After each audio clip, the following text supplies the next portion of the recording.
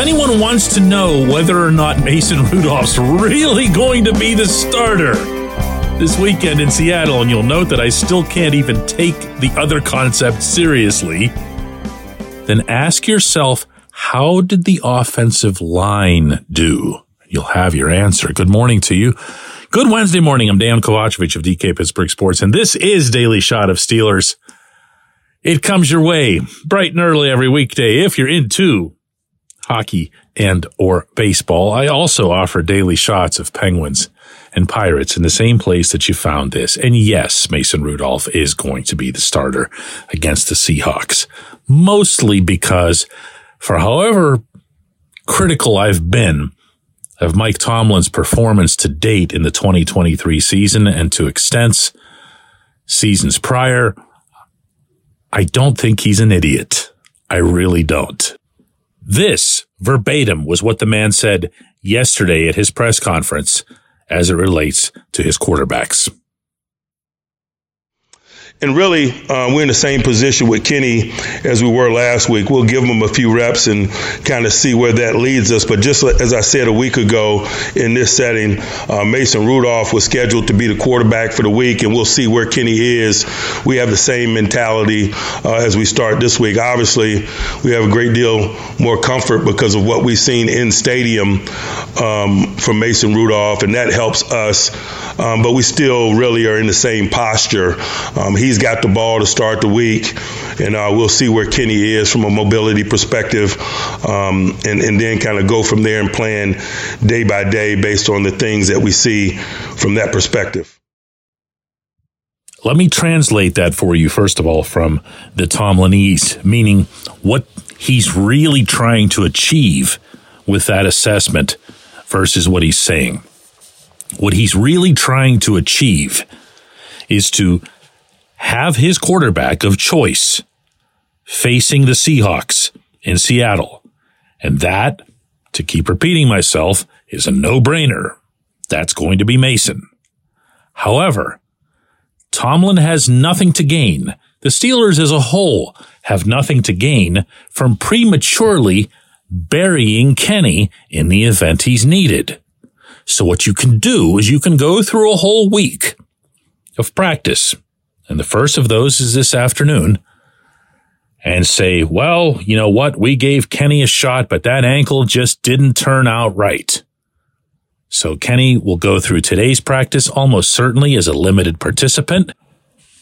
You'll make sure over the course of the week that Mason doesn't get hurt.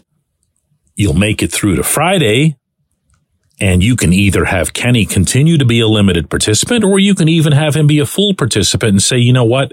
We kind of ran out of clock there on Kenny. We're going with Mason, just like we said we would earlier in the week. And nobody's wounded. Nobody's bruised. Nobody's stuck 6 feet deep in the depth chart. So then you get out to Seattle. Let's just say that Mason has the worst first half you've ever seen a quarterback have. And you have Kenny standing there and available to come in at halftime. Now you've got Kenny, and you have Kenny without ever having demoted him, without ever having embarrassed him. You following me on all this? That's it. That's what this is. Okay, now I'm going to get to something that I think is more important, even though I know that's what everyone's going to be wanting to talk about. Because Tomlin was very effusive, and I mean out of his way effusive, of praise for Mason's aggressiveness more than anything else. And I'm going to play another clip from Tomlin so you could hear it straight from him. I think highlighting that obviously was the play of Mason Rudolph, but I don't think anything happened in game from his quality of play or mindset that we didn't talk about in here a week ago, the things that made him an attractive candidate under the circumstances. We talked about him having a great deal of belief in himself and being aggressive in mentality and play. And those things were confirmed in game, I thought. He did a really good job of being comfortable, being himself, communicating with people people, regardless of the moments. I thought that showed the confidence that he has in himself, and I also thought that he remained aggressive throughout. I thought the 3rd and 1 touchdown to George in the third quarter is kind of reflective of that, playing beyond situational circumstances and being aggressive. Okay, now taking that singular element where Tomlin loved the 3rd and 1 bomb to George, he loved the idea of the offense finally showing some teeth after 2 years. He also had, these were more muted, but he had words of praise for the offensive line. But if you ask me, and this is just an interpretation on my part, these are kind of one and the same. Because the first most striking thing, and I mean chronologically first, in that game Saturday about Mason's performance was how he was not backing off that pocket. He was going to own that pocket or he was going to go down with it. But he wasn't about to budge and he wasn't about to look off his primary target. And he sure wasn't about to turn tail and run the way we've seen Kenny do for 2 years now. He was going to stand there and take it. So whether it was Trey Hendrickson or anybody else on that Cincinnati defense, on one play in particular, where Hendrickson was coming at it right in his face, right, not a blindside thing, he hung in there because he didn't see him come. No, right in his face. And Mason knew he was going to get smashed. And he held on to it and fired across the middle, to Allen Robinson for a completion. It wasn't the completion that was the star of the sequence. It wasn't the offensive line that was the star of the sequence. It was the quarterback. Because the quarterback committed to the principal play on the diagram. He didn't immediately check down, or run. He hung in there. And if you talk to people who are or who have been offensive linemen, especially at the very top of their craft, they will all tell you that they will go to war for a quarterback who holds his ground. They know where he is. They know where they need to block. They know how they have to angle off the people that are coming and maybe have already gotten a little bit of an edge on them. So guess what happens? Miraculously, the offensive line looks a lot better. Did they actually perform better? It's hard to say. But it looks a lot better because it all makes more sense. It all follows much more closely the diagrams that are put into play all week long and really all year long by the coaching staff. And they love that sort of stuff. They love that even more than the offensive linemen love it. If there's one thing I've been telling you guys about Mason for several months now, it's that the main misperception that had to be ditched about him was that he still had those happy feet from when he was a kid. Those are gone. They're dead and gone. He stood in there the way an NFL starting quarterback is supposed to stand in there. And you know what? As a result, he's going to be an NFL starting quarterback this weekend when we come back, J1Q. This segment of Daily Shot is brought to you by our good friends at Mike's Beer Bar. They're located on Federal Street, directly across from PNC Park. Mike has more than 500 beers on tap, including from more than 50 local breweries. Stop in and say hello. Tell Mike we sent you. Mike's Beer Bar.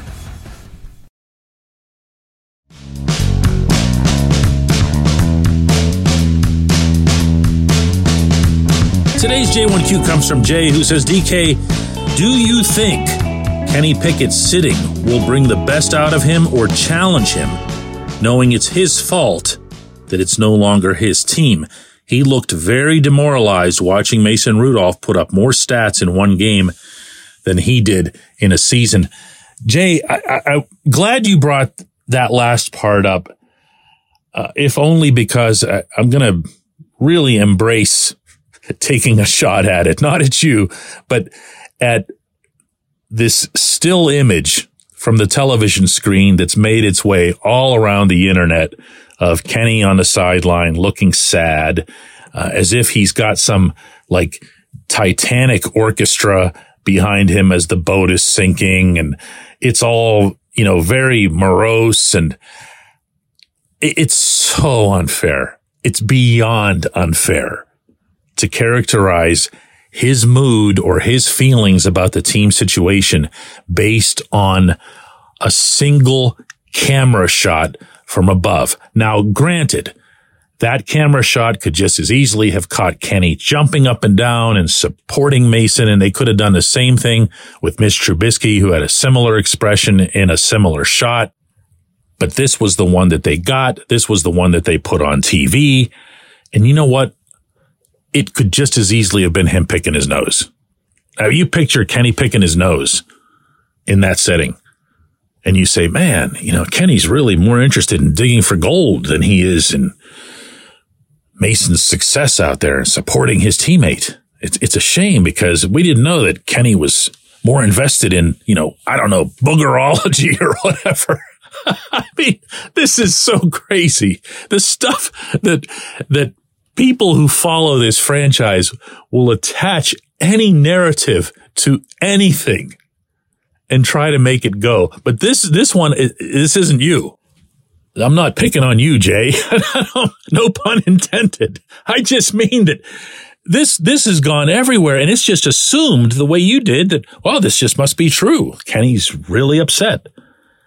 Listen, Kenny wasn't an option in this game. If you want me to quash this thing, Kenny was not active for this game. I don't know how many people who have fallen for this particular narrative even realize that. But Kenny was not someone the team could have summoned to go out there, even if they wanted to, because he wasn't made available to them medically. He was out. So there's no need for Kenny to get all mopey about a situation that, technically speaking, he couldn't control. Secondly, I didn't see, hear, or feel any such thing from Kenny when he was out the previous time and Mitch was in. Now, maybe it's a little bit different because Mason goes out there and performs extremely well, whereas Mitch was terrible. Maybe. And I'm sure there's some human element of it that affects him. There's no way that it can't. There's only 32 of these jobs on the planet, and there's only one of them in Pittsburgh. And Kenny has shown, to his credit, that he craves being that guy in Pittsburgh. But to think that he's looking at this and getting despondent or cussing himself out over how poorly he might have performed in the couple of games leading up to this or that, or further to wonder whether or not he might seek motivation from it, as Kenny himself has answered on multiple occasions over the past few months, he doesn't lack that sort of thing. He's an intensely motivated dude. I think he's got some serious flaws as an NFL starting quarterback, but he is not lacking for want to. He is not lacking for drive, and he is not lacking for confidence. So there's no need to take any of this any further than it's already gone. Also, be mindful of this. Nobody who is a decision maker, or for that matter, is a teammate, would want to see you getting all crestfallen in that circumstance. I appreciate the question. I appreciate everybody listening to Daily Shot of Steelers. We will do another one of these tomorrow.